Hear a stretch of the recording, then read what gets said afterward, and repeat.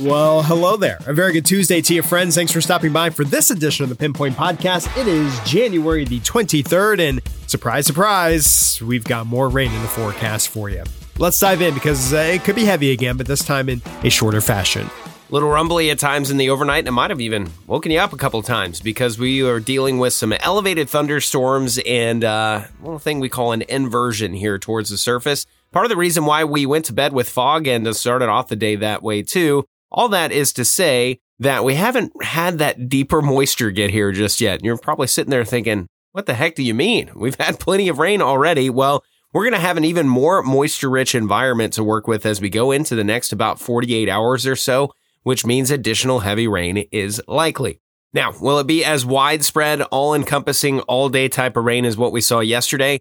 Really don't think so. For both your Tuesday and your Wednesday, we're focused on the morning drive for Tuesday, where some lingering fog and scattered showers and thunderstorms look likely, and then the afternoon drive, where widespread thunderstorms look likely. This is where the Storm Prediction Center has a large majority of the area and a 1 out of 5, so still low-end risk for severe weather leading into this afternoon's expected line of thunderstorms. And the biggest reason that severe risk is a little bit higher headed into the afternoon, we get a little bit of daytime heating, and again, we get some more moisture to work with here at the surface. So that could lead to a thing that we call surface base initiation of thunderstorms. Now, the biggest concern there is that the southeasterly winds here at the surface, compared to the westerly or southwesterly winds a little bit above our heads, create a little bit of rotation with height, and that could lead to some rotating thunderstorms. Now, that does not necessarily mean that we're going to be talking tornadic storms, though it is not out of the realm of possibilities.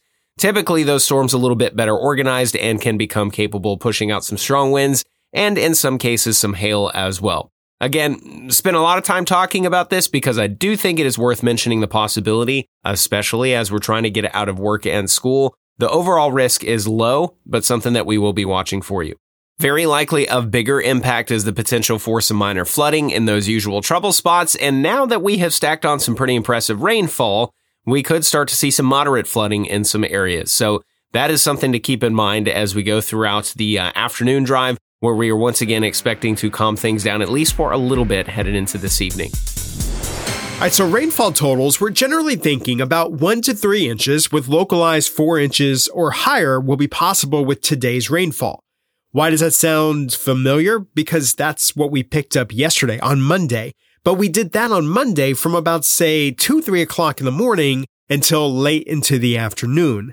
Today, we might pick up that amount of rainfall in a very short window for some of us, anywhere from what Max was telling you, early afternoon into the early evening hours. So that is why that on top of what fell yesterday could lead to more of that localized flood concerns. Low-lying areas, the streets ponded with water as we're getting students home from school, as we're getting home from work. The creeks could swell up as they're getting water off the road through the storm drain and then down to rivers and lakes, as they're intended to do. So that being said, again, the drive home is going to be our biggest concern for your Tuesday. Not everyone's going to find issues, but just be mindful and give yourself maybe an extra couple minutes to get where you need to go to and from. Now, yesterday, Bryan and College Station officially finished up with 2.45 inches of rain. That was not good enough to be the wettest January 22nd of record. That still belongs to 2015 at 2.9, but it was good enough to become the second wettest January 22nd of record. So again, like yesterday, not saying that we're going to absolutely take records here, but just for perspective, today's record from 1938, 2.72 inches of rain, and tomorrow's record from 2004, 2.29 inches of rain. Tuesday night could very well look a lot like what we saw last night. A couple rumbles here and there waking you up in the overnight, but of the scattered variety, so not for everybody. And then a widespread round expected, once again, by the morning drive. Now, we could see this scatter out as we go throughout the day, and I think especially by the late afternoon, most of this activity is off to our south and east. That's actually where the severe threat's a little bit higher as we start to point this trough and all these disturbances a little bit to our east. That should quiet things down as we go into our Thursday and maybe give us a couple of dry minutes ahead of that front actually pushing through on Friday. But Wednesday still looks like another real solid shot at some rain, and worth mentioning once more that any additional rain we see will exacerbate that flooding concern through midweek.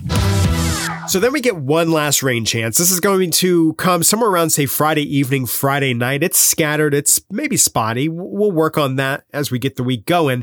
But this is going to be with your next cold front. This front is finally going to clear all the rain chances away. It's going to bring in cool air once again for the weekend, upper 50s, low 60s for daytime highs, and it will bring back sunshine. Sunshine. We're going to be craving that before we get to the end of the week.